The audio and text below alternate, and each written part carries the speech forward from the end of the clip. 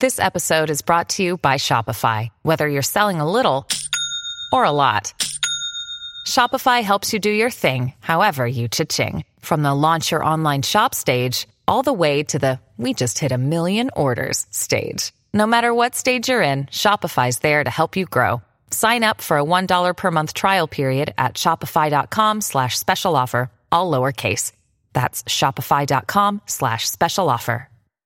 Hello, everybody. This is Marshall Poe. I'm the editor of the New Books Network. NBN listeners like to read books and buy them. So we thought we'd tell you that right now, our friends at Princeton University Press are having a remarkable site-wide sale. You can get 50% off books, including ebooks and audiobooks, with the code 50, F-I-F-T-Y, at checkout until May 31. You can save some real money on Princeton University Press books. I encourage you to go there and check it out. Hi, everybody. I'm Carla Nappi, and this is New Books in East Asian Studies. Welcome to the podcast, and thanks very much for joining me today because I am really excited to share this interview with you. So I just finished talking with Charlotte Eubanks, John Abel, and Tina Chen about the latest issue of a super exciting new journal called Verge, Studies in Global Asias. This is a journal that comes out with the University of Minnesota Press, and we talked about what, as of right now when I'm speaking, is the latest issue, although another one is probably going to come out by the time you hear this, and that is Volume 1, Issue 2. This is a special issue devoted to collecting Asias, and it came out as their fall 2015 issue. Now, there's lots of reasons why you're hearing me probably especially animated about this and really excited about this. Not only is the particular issue we're talking about just really fascinating in terms of its contributions to its just kind of spirited way of opening up ways of thinking with and thinking about collecting and collections and what it is to collect in terms of global Asias. And so this is an issue that's absolutely just fascinating to teach with and to read if you're interested in anything collection related. And you'll hear about some of the particular components of that journal in a few moments. But it's also exciting because the kind of work that this journal is doing more generally, and this is instantiated in the journal as one example of the overall work that it's doing, is really, really important and path-breaking in charting new territory in terms of opening up what academic products, scholarly products can look like. So there's a very exciting experimental spirit that shapes what the particular kinds of features in the journal look like. You'll hear us talking in particular about a special section of the journal, and this is true in each issue, called Convergence, in which there are a number of kinds of components that are curated that take forms that are not typical forms for an academic journal. Those include, and you'll hear us talking about it, but they include interviews, they include kind of portfolios in which the author kind of takes us through really fascinating visual studies materials. They include all kinds of things, attentiveness to digital projects. So this is, I think, really a model of what academic journals now and in the future can and should look like. Okay, so there's a lot to get to, so I'll let you get to it. I really, really hope you have a chance to get your hands on an issue of the journal because, like I said, it really is quite inspiring in terms of not just offering really inspiring work to think with, but also helping us imagine what possible futures for work in Asian studies and Asian American studies and beyond might look like. So thanks as ever for listening. Thanks for your support of the channel, and I hope you enjoy. I'm here today to talk with Charlotte Eubanks, Jonathan Abel, and Tina Chen about the new issue of their really fabulous journal, Verge, Studies in Global Asias. Now, this issue is called Collecting Asias, and I'm really, really excited to talk with you all about it today. So welcome to New Books in East Asian Studies, Charlotte, John, and Tina, and thanks so much for making time to talk with me today. Thank you. Thank you. Our pleasure. So let's start, as is kind of traditional for the channel, and get introduced a little bit and talk a little bit about what brings you all to the field. So what are you each typically working on when you're not working on Verge, and kind of what brought you to Asian studies as a field? And maybe, John, we can start with you.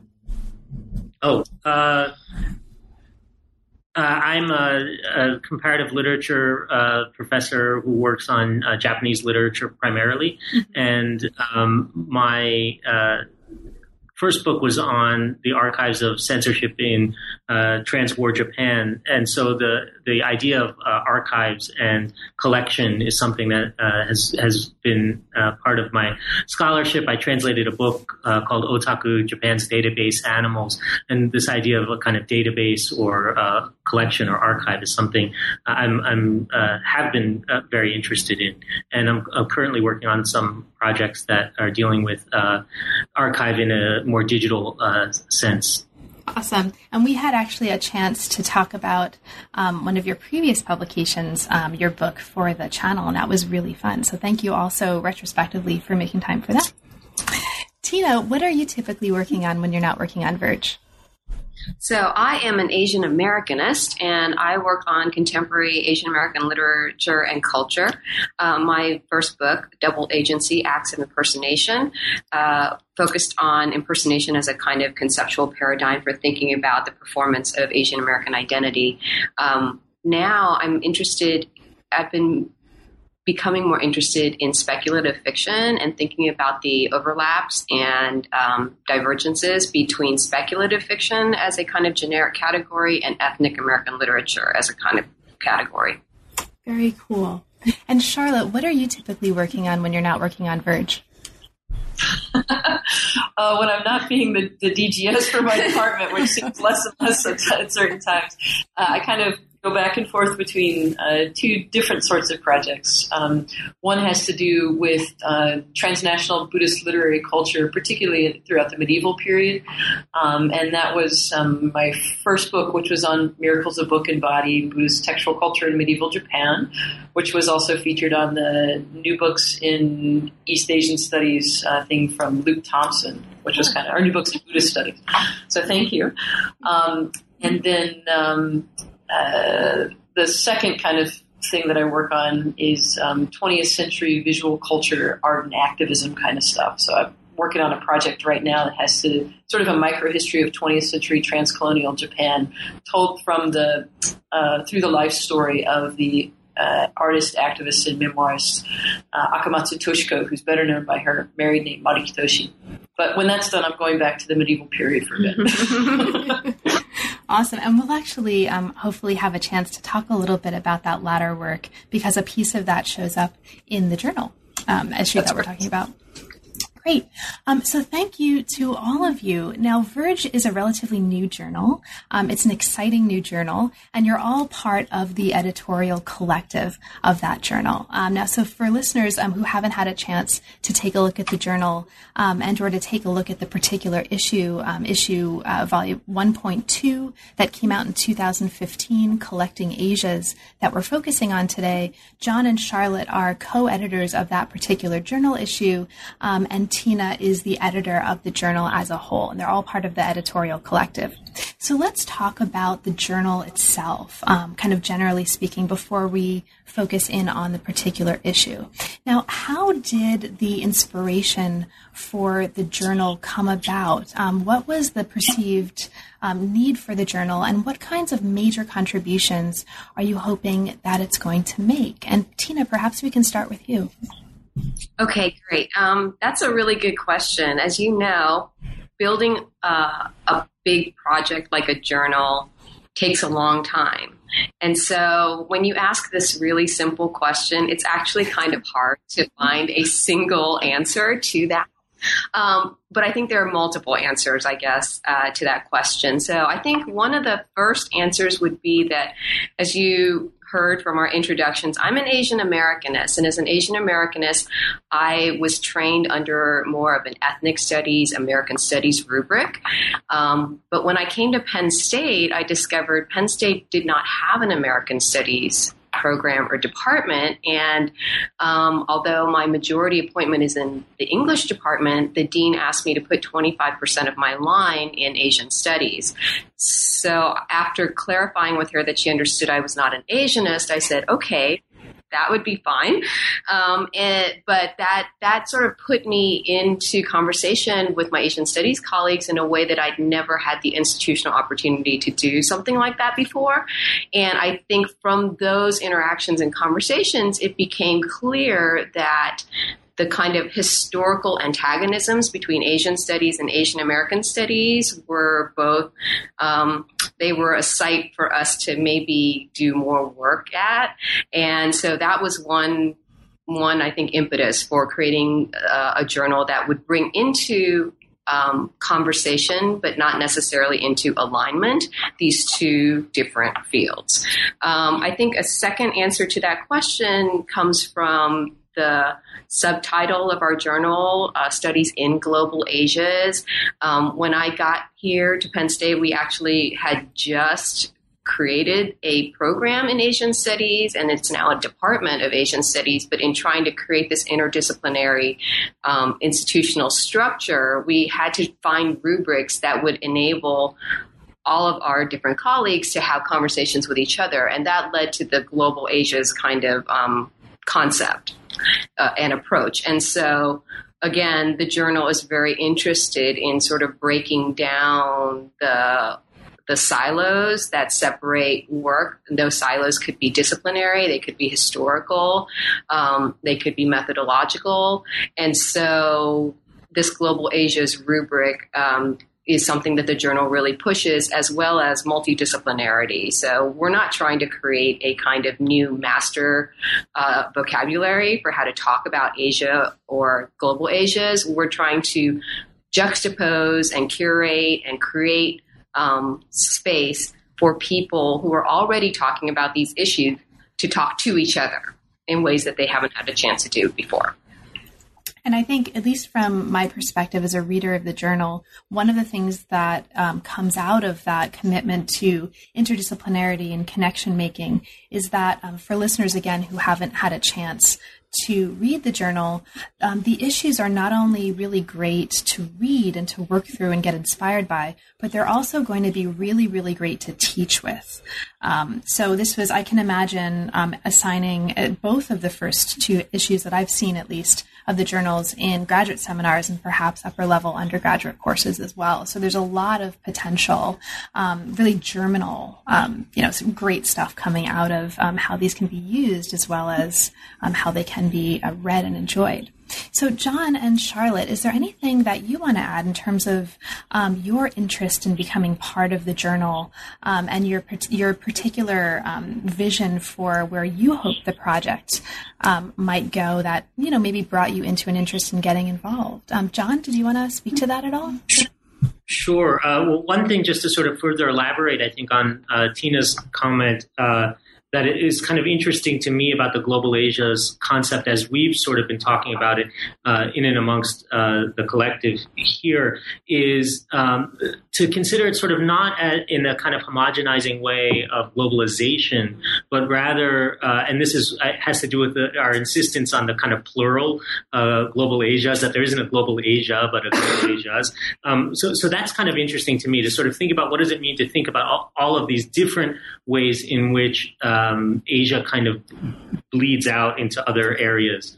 And the other part, which is more formal, is something that we'll get to when we talk about the convergence section of the journal. But I think overall, being at this kind of brainstorming stage of a new journal has been a kind of wonderful mind-opening experiment in terms of what's possible for academic publication. And we can get into some of the specifics in the way that the journal does that, but that's really what's exciting to me about some of the thinking that we've been doing, sort of how the journal can be different from other journals in a kind of formal way.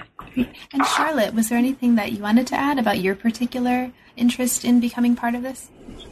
Yeah, sure. I mean, I think in part of it has to do with the people who are involved. I mean, my colleagues here are just awesome people who help me think better and really expand the range of what I feel empowered to consider. And so that's certainly part of it. And it's maybe the part that's hardest to get a grasp on, because it's just those interpersonal sorts of connections. More kind of institutionally, I think part of my motivation for being part of the journal has to do with my own disciplinary training in comparative literature. And particularly as someone who was an Asianist in comparative literature settings that, sort of across the discipline, that's becoming less so, but tends to be more kind of globally north and globally west. And so through the course of my own graduate training, constantly having to make sort of won-over type of arguments where I was always needing to address people who were not going to be familiar with the kinds of literatures that I was working on. And contrary to being a kind of, frustrating experience at times, that was also, I think, an excellent training in sort of forcing me to conceptualize my arguments and their relevance for people who weren't specialists in my field. And I came to really value that, not only as someone who works primarily on Asian materials in a complet discipline, but then also more broadly, someone who has that kind of temporal once-over type of thing, in that most of my training is primarily as a medievalist, and, the realities of the job market and things mean that I'm mostly speaking to folks who work on 18th, 19th, 20th, 21st century types of stuff. And so I'm kind of having to juggle that temporal not really discord, but harmony, I suppose, in some ways. And I find that the journal replicates and challenges me to do a similar kind of once-over thing, in that most of us associated with the collective are coming from the humanities, but we're really interested in and excited about the kind of one-over conversations we can have with people in the qualitative social sciences. And so challenging us and them to think across those kind of divides has been a real source of energy for me, and I think for the journal. And I think that energy really comes out of the journal. I mean, at least, again, for me as a reader, this makes me want to have more of those conversations, So it's, yay, I know. It's working. Exactly. So let's actually maybe move to the particular issue itself. And again, this is Volume 1, Issue 2. This was fall 2015, the special issue on collecting Asias.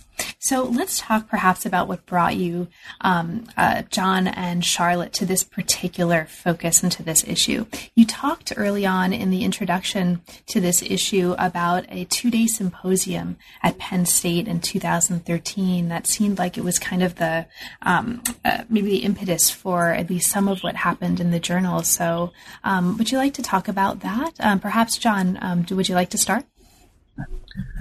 Sure. I have the website from that workshop open, and maybe one way of doing it is just to read you the thing that Charlotte and I wrote for the splash page there, which is a couple of sentences. This 2-day symposium examines the limits, contours, and contents of what has been categorized as Asia or Asian. The symposium includes scholars from various disciplines and eras broadly addressing this topic. All papers presented at the symposium will be considered for possible publication in a special issue. So at that time, we were just thinking, I think, very kind of broadly, both about what collecting might mean for the idea of Asia, but also what constitutes some of the descriptor Asian from things to people. Mm-hmm.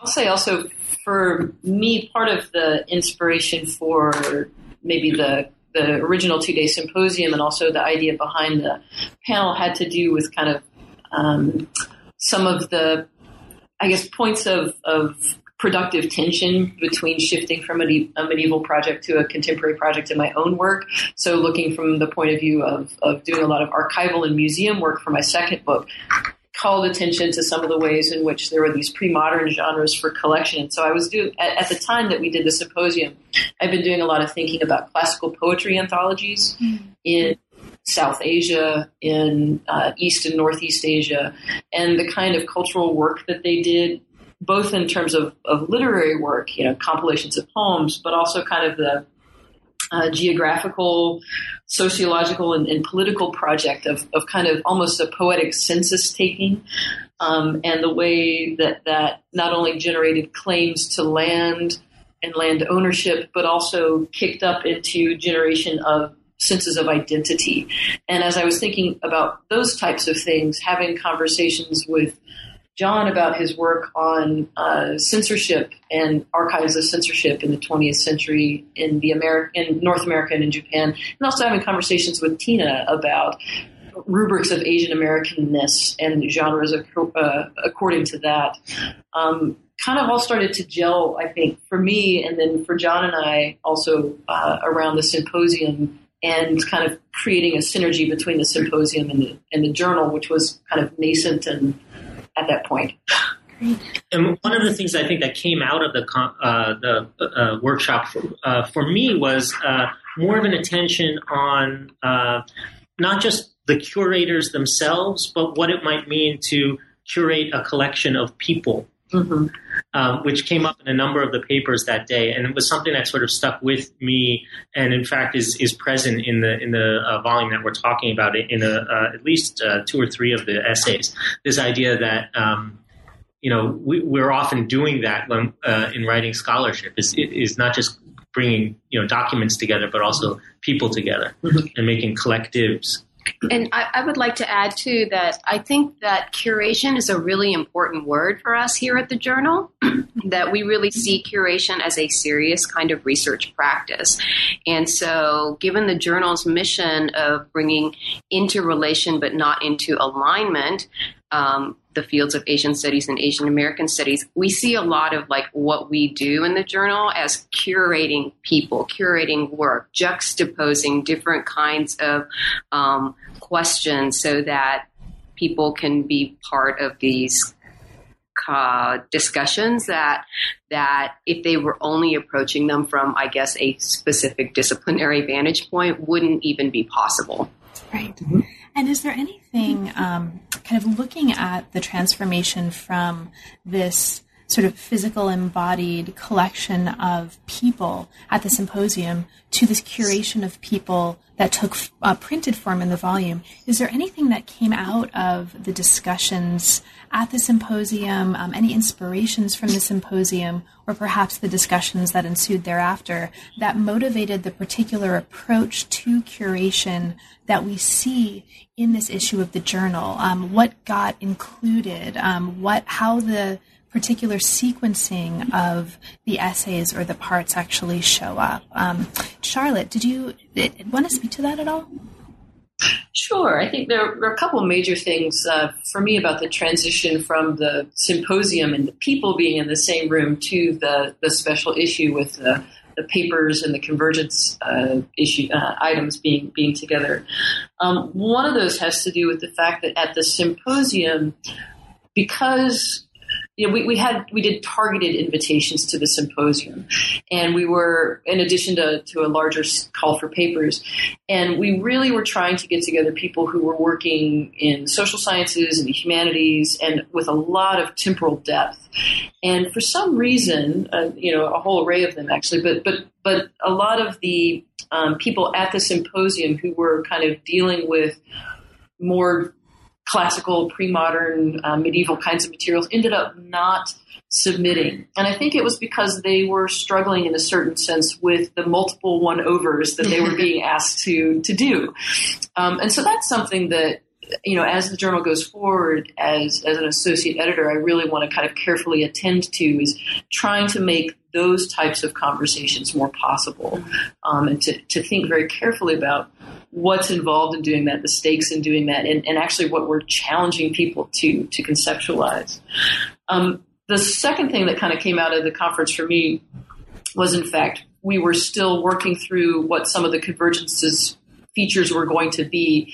And actually from the energy of the symposium, we ended up creating or kind of crystallizing the interface convergence feature, because it seemed to be something that people at the symposium were very interested in, and that there wasn't a publication rubric or outlet already out there that was answering the kind of demand for, airtime that people were voicing. Maybe as we get into the convergences, Tina can maybe talk a little bit more about that. Yeah, I'd say that the third thing that came out maybe from our conversation at the symposium that directly impacted the journal structure is that it became very clear to us that we needed to focus on special issues. So we have a 3-to-1 special issue, open issue ratio for the journal. And because of the real capaciousness of our project, it's very useful for us to have a focalizing lens produced by the special issue topic or thematic, as opposed to just having it be global Asias all the time. That makes a lot of sense, actually. John, is there anything that you wanted to add to this conversation about the transition from kind of embodied in-person symposium to the print collection?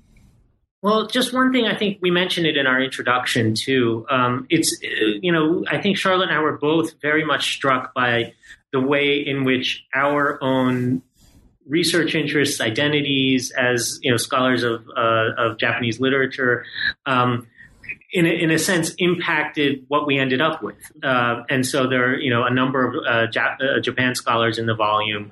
There are a number of literature papers in the volume. Something that we weren't necessarily looking for, but it found us. And so there's a way in which despite best intentions to be more capacious, right? The curator kind of ends up reproducing aspects of themselves, and this was something that we sort of joked about as we were, as the final table of contents was coming into shape. But it's something I think again that is always an issue with collecting. Mm-hmm. Now, several of us already, or several of you have mentioned this term convergence. So let's actually get into this so that listeners have a sense of what that means for the journal, and perhaps why that's so exciting. And I think we're all kind of excited about that section. Now, one of the things about the journal, again, that really excitingly pushes on what an academic journal can be, is that at least in the 2 issues that I've seen, the components of the collection that's manifest in the journal take 2 different forms. There's a section called essays, which include kind of academic essays, and we can talk about those a little bit later on, perhaps depending on the time we have. But there's also this section called convergence. Now, there's components that have already been brought up. The word interface came up. There are other kinds of components that make up very different ways of manifesting what storytelling and scholarship can be shaped like that come out of this convergence section. So to kind of lay the groundwork and the foundation before we get into the specifics, Tina, can you talk a little bit about your vision for this convergence section? For you, what's most important about it? How did this come about? And what do you think is perhaps most exciting about what the convergence section is trying to do, what it is doing, and where it might go? Yes, of course. Convergence. So every issue of the journal begins with this convergence section. And in the convergence section, we have a series of 6 rotating rubrics, and in each issue we will publish 4 of those rubrics. Those rubrics are, just quickly, A and Q, which is a kind of responsive dialogue, which is either an interview or roundtable format that's inspired by a set of questions. We have Codex, which is a collaborative discussion and an assessment structure, which we have focused on with books, although I would hope to open that up to maybe other kinds of things as well. We have translation, which is a feature that will, that's exactly like what it sounds like, where we'll be able to by primary and secondary sources that are not yet available in English, and we'll be able to translate those. We have a feature called Field Trip, which is a feature that highlights reports from various subfields and disciplines and is usually inspired by a specific kind of occasion. We have Portfolio, which provide commentaries on visual images. And then we have Interface, which features text and hopefully eventually online material that explore the resources of the print digital world. So Convergence is so dear to me, and I'm so excited to hear that you find it exciting, because we really see Convergence as the heart of the journal. Convergence is designed to encourage collaboration and conversation.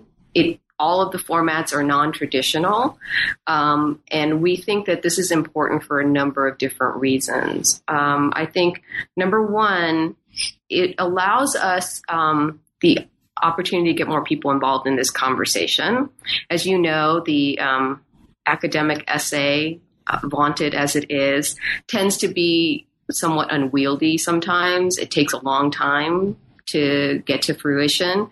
With Convergence features, we're a lot more nimble, we're a lot more flexible, and we can ask sort of provocative questions and get people to give us sort of short responses that enable us then to sort of open up a different conversational opportunities and sites. So for that reason, we think Convergence is really exciting. Secondly, you mentioned the pedagogical potential of the journal. And so, what we're trying to do in Verge is to develop conversations that aren't already happening. And it seemed to us that in order to do that, we had to create different structures to make those conversations possible.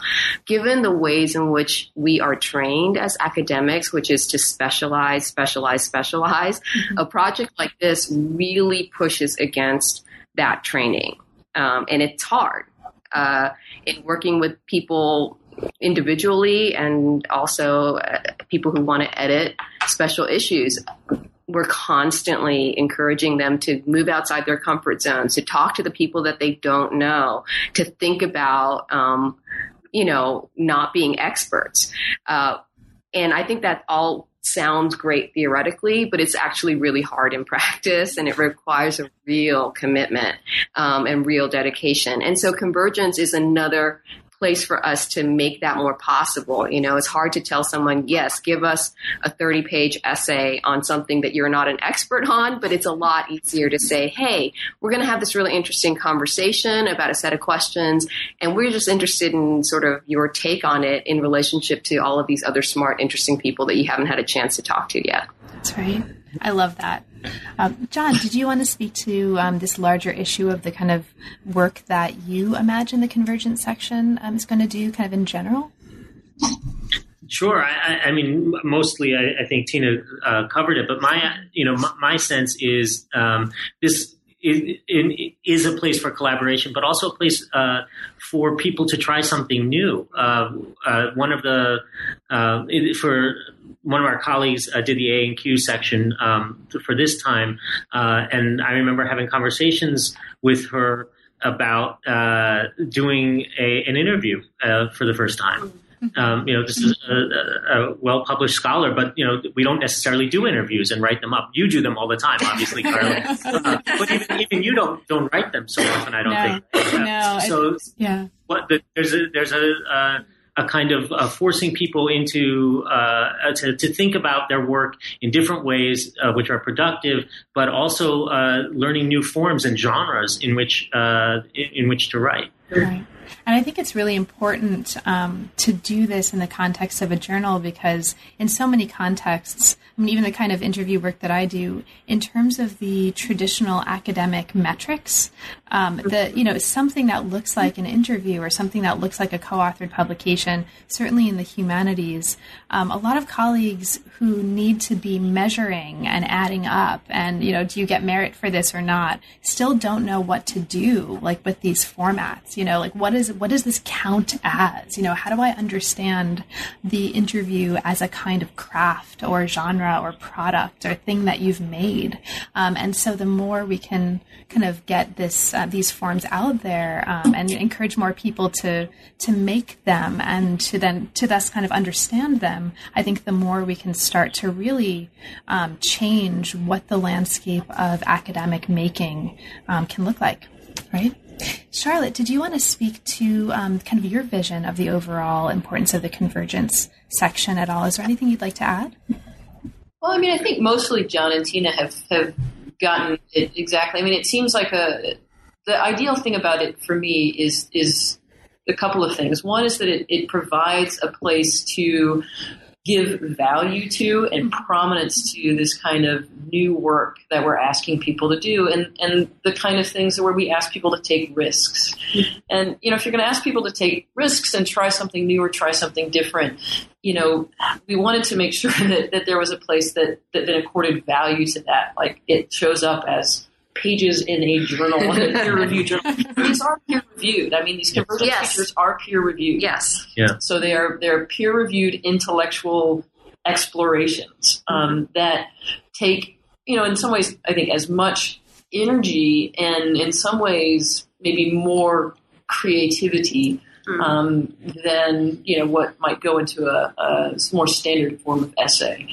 And so that to me is, I think, the really important thing of it. In some ways, it's a lower stakes type of thing because it is experimental. We've tried to carve out a little bit of space to say, try it, see what comes up, type of thing. So to me, it's a good combination of low stakes but high profile that we hope will translate into something that reads as valuable. I also love the way in which it asks us always to keep thinking outside the box, I guess, right? I think we're all of us so familiar with what the box of the academic essay looks like, and it's an important box. There's a lot of work that gets done there that's really, really critical. But the beauty of the convergence section and the features that we have there is that we're always trying to think of ways to get at the central question, but through a non-traditional approach. And so, just before we started this interview, we were talking about this conference that John and Charlotte and our colleague Reiko Tachibana are co-organizing, AJLS. And so we were trying to think about how can we turn that something that happens at that event into a field trip feature. And we're able to just sort of really brainstorm and open ourselves up to different sort of structural possibilities. So that's super exciting. One of the questions that for me immediately comes up, inspired by something that Charlotte just said, or a term Charlotte just used, peer review, right? Leads me to wanting to know your thoughts on another related question before we actually get into the specifics of some of the features in this convergence section.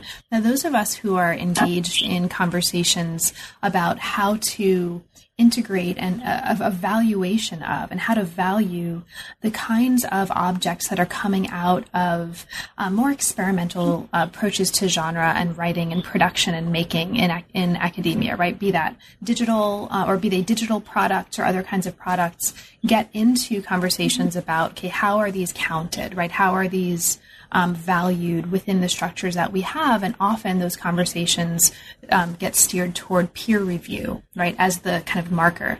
So when you're practically speaking, and I'm just asking this selfishly because I'm just interested in these mechanics, right? Practically speaking, for you, when you're looking for a peer reviewer of one of these features, portfolio or interface or A&Q or field trip or translation or codex, what constitutes a peer? How are you thinking about that?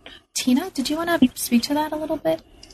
That's a really good question. And actually, this is an issue that we've been thinking about a lot, in that given the kind of multidisciplinary work that we're often encouraging, it often means that we have to ask multiple peers. So like peer review is a sort of diverse process, right? It's not a single person who then is the other expert in this thing, but really, and so I think that that starts from the very beginning. We have a double review structure. So we have internal reviews, which are done by the collective members, and then we have external review process. And so in the internal review process, we have someone from our collective, sometimes more than one person from the collective, do a quick internal assessment to see if this is, at the quality level is where we need it to be on a basic sort of general sense. And then we send it out. And when we're sending it out, I think what we try to do is we try and send it out to multiple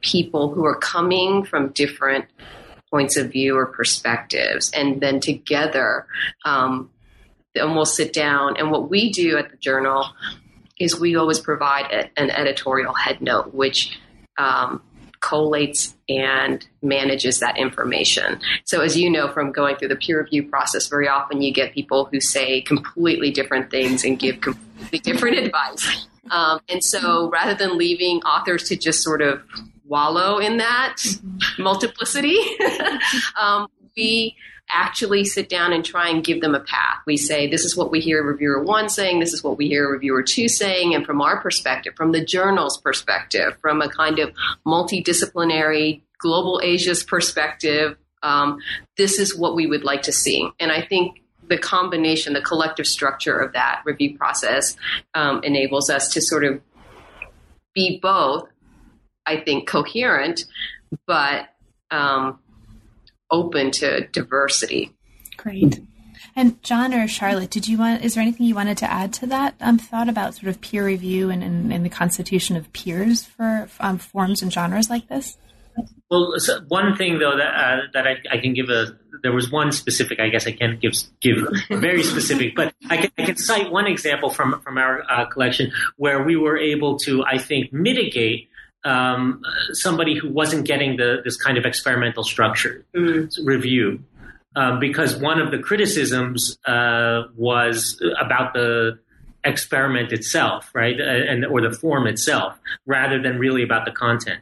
And because we're doing that kind of head note structure, we as the collective were able to say that, a reviewer is critiquing the form. That's not, we're okay with that as the journal, but listen to them on the content. So that kind of thing I think helps a little bit. And I guess Tina could speak more to this, but I think there's also a sense that we're picking people who are generally a little probably more likely to be receptive to the experimental form generally for the convergences section.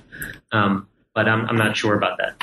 Yeah, I mean, I think that, we're asking reviewers to be open just as we're asking authors to be open to, right? So like when we ask for reviews on convergence features, oftentimes people do not know.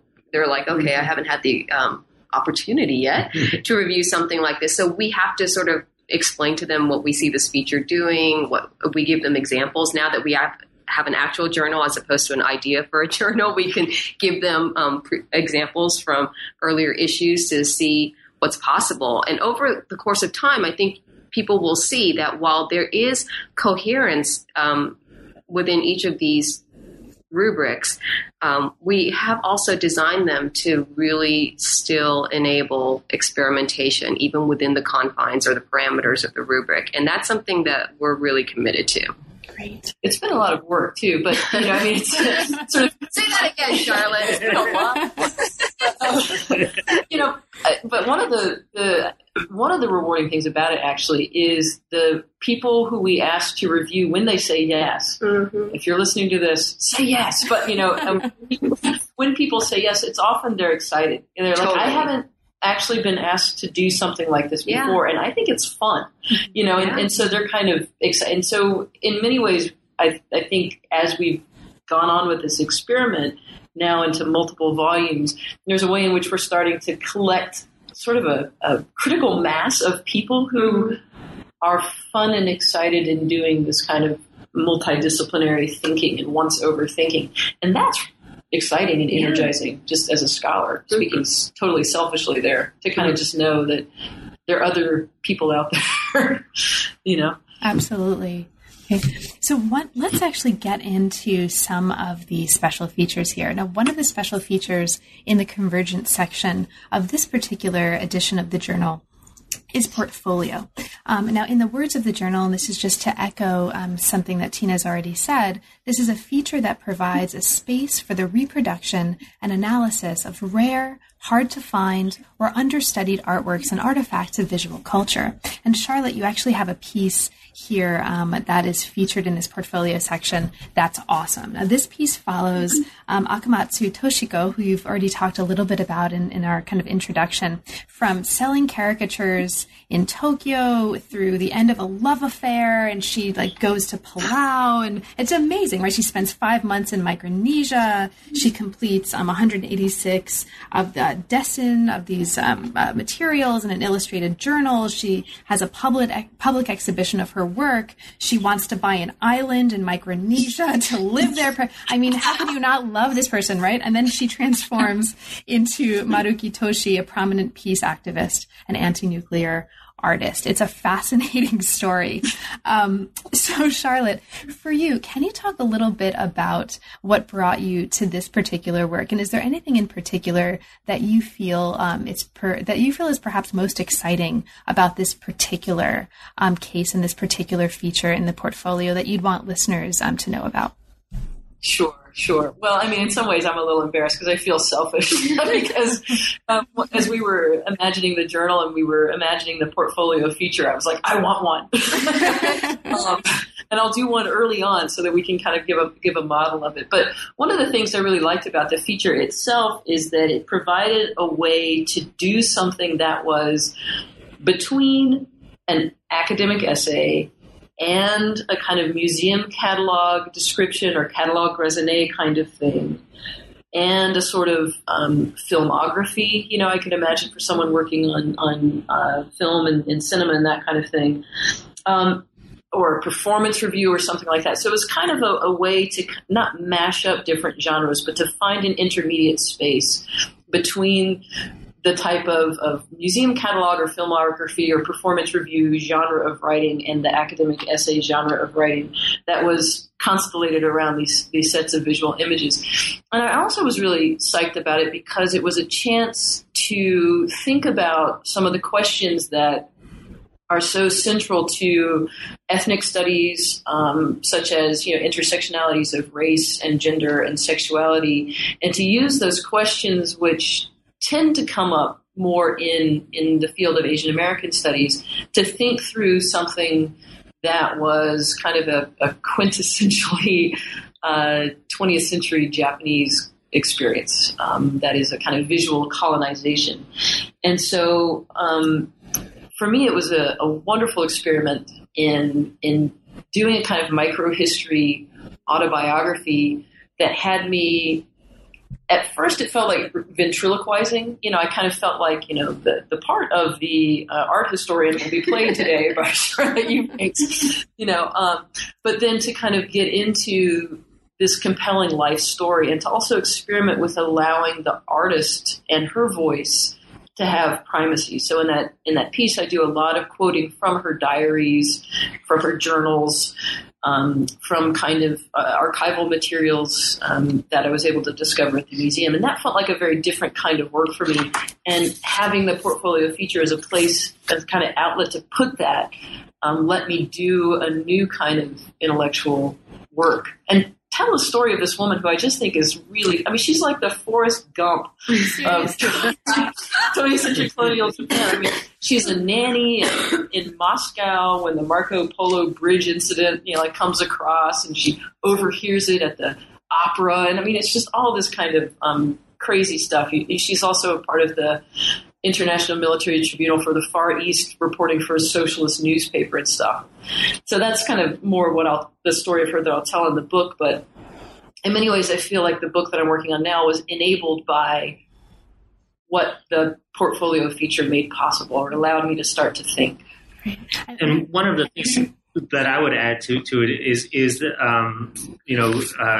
a reader and early editor of Charlotte's piece is just the sort of linking of these images with the text is something that I think the portfolio section as a whole does really well. And I have to commend University of Minnesota Press. The reproductions that they're able to do in the journal look fantastic. Yeah, Minnesota's done a great job with the images. So there's a sort of physical presence that I think that the portfolio, it's something to behold. Absolutely. Absolutely. No, it's fabulous. And also, just in case listeners didn't catch this detail, she wanted to sell her pieces to buy an island, folks. Yeah, that's right. You need to read this section. You need to look at these images, and you need to just love this person. Because I do. Okay, so John, you also have a co-authored special section in the field trip rubric of this Convergent section. Now, this again, in the words of the journal, and just to echo something that Tina's talked about a little bit earlier, this is a place to experiment with short reports on the state of a field or a subfield, and it can take many different forms. So, John, with Christopher Reid, you published a piece called The Utility of Aesthetics, Exhibition, Pedagogy, and Critical Questions for Postcolonialism. And this focuses on your experience collaborating on a course that created an exhibition called Forging Alliances. So I'll ask you the same question for you. What do you find to be perhaps most exciting about this piece as it instantiates and embodies this field trip section? And what would you most like us to understand about what you think is most important about what's going on here? Well, one of the things that happens a lot in academia is, we go to a conference or we go to a workshop and we say, hey, that was really neat. And then we go home and, maybe it lingers on in our minds a little bit and maybe it transforms the way we think about it, but we often don't write about those experiences. And a field trip is, the idea of the field trip, I think originally set out was a way to document that, a way to get credit for that, right? As publication, we're talking about valuation before, right? This idea of being able to explain the intellectual problem of teaching a course, and have that mean something, and hopefully it's valuable to other people. And that's what this was. This was a collaborative course that I taught a few years ago, and it was an exciting course for me because again, it was this kind of a process that I think Charlotte was describing very well as the sort of the plus N, or what was your term for it? I forget. Once over, right? So doing something else. I'm teaching with a art historian, a visual culture person, Christopher Reid, for the first time, and I've done a lot of teaching about art and film before, but to actually teach with somebody who's trained in that discipline gives you a different perspective, and we were able to I think, bring different things to the table that really made for an exciting classroom experience, at least for the two of us, if not for our students. And it culminated in the students curating this exhibition at the Penn State University Art Museum, and it's something that I think normally one would do and it would be done. And you'd sort of say, hey, that was a lot of fun. But this really gave us the forum to talk about it and think more about it and explain what we sort of learned in the process and do it collaboratively. Again, like you said, Carla, earlier, this idea of collaborative writing is something that we probably need to do more of, but often don't have a chance to. Mm-hmm. So that's why it was very exciting for me to take it on. Yeah, I mean, one of the things that, or at least a couple of the things I really love about this field trip section and about this piece in particular is not only does it really celebrate this local collection, right? I mean, you take us into this particular place and particular space and ground it and just open up these possibilities for thinking with this particular collection, but also it helps us think about and transform, just to kind of echo a little bit of what you just said, a process into a kind of object, right? Into a moving object, but it makes the process into a thing, right, that we can value and that we can share and experience. And often it's that aspect of process of conferences and working together and putting together a course and curating an exhibition that gets left out of the kind of residue of what remains in the publications or the objects that come out of this, right? So I really love that part of it. Yeah. And I think the same can be said for the interface section. The concept of the interface section, if I can move on to that, so far as I understand, was to really offer kind of the work that's being done digitally a place in print. Again, a lot of people are working in the realm of the digital now, and a lot of that work it doesn't have it doesn't register in the strange evaluation structures of the contemporary university. And so having people reporting on various projects, I think here in print, even if it's just this kind of slight experimental format, which is quite short, I think is providing a kind of way of bridging that gap. Great. So there's not only an interface section, and we won't have time to talk in detail about this, but I'll just mention for listeners so that when they get their copies of the journal, they can look at this. This interface section is there's an introduction to it called Re/Collecting by Adeline Coe, and it includes 3 pieces on digital collections and digital humanities projects. One on 311 by Eric Dinmore, one called the Re/Collecting Project and Rethinking Archives and Archival Practice by Grace Ye, and then Digitizing Chinese Englishmen, Creating a 19th Century Post-Colonial Archive by Adeline Coe. Now, in addition to this, there's also another section, again, we won't have a chance to talk about in any detail, and I think, John, you've already alluded to it before, but I'll just mention, this is the A&Q section, and just to, again, kind of echo Tina's description before, this is in the words of the journal, this is a feature designed to engage intellectuals in institutional settings other than the professoriate, to highlight the work of one or more emerging scholars, or to engage established scholars on topics that range widely beyond their work to cover developments in their field, in the discipline, and beyond. And there's this great piece, which is an interview that focuses on Mughal collections. So listeners, definitely check that out as well. Okay, so as we come to, unfortunately, I'm actually really sad to bring this to a conclusion because it's so much fun to talk about with you guys. But as we come to our conclusion, we'll talk about the potential futures of the journal in a moment. But in the meantime, is there anything about this particular issue or the kind of overview and goals of the journal so far that we didn't have a chance to mention or to talk about, but that you'd like to mention for listeners? Perhaps Charlotte, is there anything that you'd like to put on the table that hasn't come up already?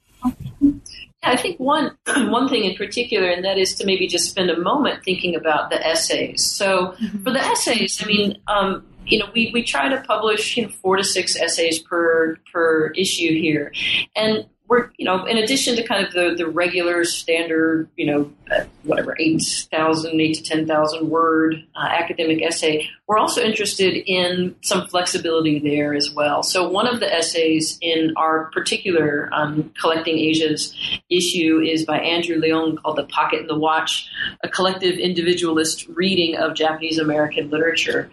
He was at the symposium, and it became clear even at the symposium that the ambition of his presentation was large and that it was going to necessitate a larger and lengthier essay than normal. And so we worked with him on what that might look like and allowed him to, gave him the space to publish, 12,000 words? It was a long one. It's 40-something pages. 40-something pages thing. And then conversely, we had another person who was also at the symposium, John Whittier Treat, who ended up publishing his intervention at the symposium as Orientalia Bibliophilia Fetish, a play in 3 acts, where he intercalates an academic essay, which is a sort of intellectual meditation on the erotics of collection and on the homoerotics, often hidden homoerotics that have undergirded many of the North American library collections of Asian volumes. But he intercalates that with 3 imaginative pieces that are plays where he sort of fills in those gaps in history that are not accessible to us anymore. And he was concerned about how this would work, and we encouraged him to take it on. And in some ways, that essay for me is almost a convergence piece while also being an essay, and that was really exciting to work with him on. John, did you want to add anything that we haven't talked about, but just to kind of put on the table for listeners? Just to say, the experiments continue into the essay section, and that though on one hand it's a more traditional section, but we are, because it's a new journal, because we're open to this kind of formal differences, that it continues to be an area that we'll encourage people to push their own limits on. Yeah, and the A&Q feature in Convergences was nicely echoed, I thought, in the other 3 articles. The one by Jennifer Wei, which is on Vietnamese handicraft and the way it was curated, the Smithsonian, Rajini Taro Srinivasan's also focused on the Smithsonian and the displays of Indian Americans in the era of New India, and then Akiko Takenaka's meditation on atomic excess and peace museums in contemporary Japan. So kind of trying to keep those things in conversation with one another was fun. Great. Now, as we kind of come to the end of this, let's talk about where the journal might go in the future. Kind of what are your collective plans for possible futures of the journal or actual futures of the journal? And are there any kind of features or components that you'd like to experiment even further with? And Tina, perhaps we can start with you. Yeah, well, as you know, journal production, the timelines are long and never ending. So we actually have all of the issues for 2016 already done and at the press. So we've got an issue on urbanisms and urbanization that is about to be published this week. We've got an issue on Asian empires and imperialisms that will be coming out in the fall. And then we have issues on frontiers, indigeneity, forgetting wars, and critical refugee studies that are already in the works. So, we now have the luxury of working with a longer lead time for the journal, and that's allowed us to really spend some time thinking about these rubrics for special issues that are broad enough to sort of bring a lot of different kinds of work into conversation, but also focused enough so that we can make critical interventions, which is really our goal.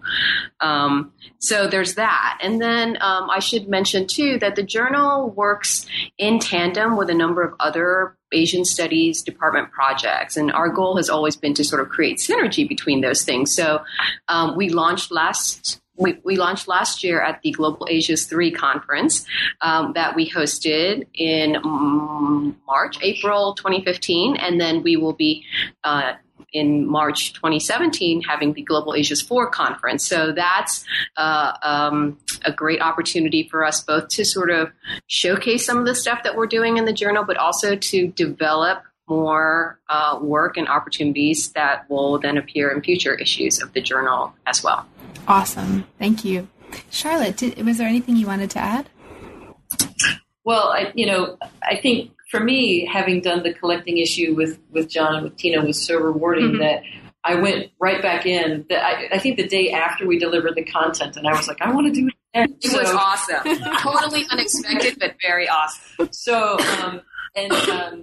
I sought out a colleague in cultural anthropology to work on the indigeneity issue, and that's been a lot of fun just to think through, what it would take to bring, literature and art history and anthropology and geography into conversation with one another on that issue. So that's been a lot of fun, and I'd do it again, somewhat crazily. I'll probably keep. Yeah. Awesome. I find myself too more and more sending out emails that look like, hey, I think you're awesome. Let's do something together. I don't know what that'll be, but let's just like figure it out and it'll be cool. And I think more and more like exciting work is coming out of those kinds of just collaborative comings together, right? John, what about you? Like what, for you, is there anything that you would like to add to this conversation about possible futures for the journal that you'd like to see? I'm also very excited about the future of the journal. I don't have a special issue coming out anytime soon, but I think now we're booked to like 2020 or something. Wow. in terms of stacked up with journals. But I continue to be part of the collective and excited about the work that the journal is going to be doing going forward. And I hope other people in the field, besides you, Carla, because we know you're interested, are interested as well in contributing. Great. Well, actually, John will be doing something. He and I are going to be co-hosting with Neiko Tachibana Association for Japanese Literary Studies. So some sort of convergence feature will come out of that, because we're trying to, for the first time, to have a Japanese American set of panels at this Japanese Literary Association. So that'll be very cool. Well, thank you so much. Best of luck with that. And thanks to the three of you for making time to talk with me today. It's really been great. And congratulations on an amazing and really exciting journal. Thanks so much. Thanks, listeners. You've been listening to New Books in East Asian Studies. Thanks very much for joining us, and we will see you next time.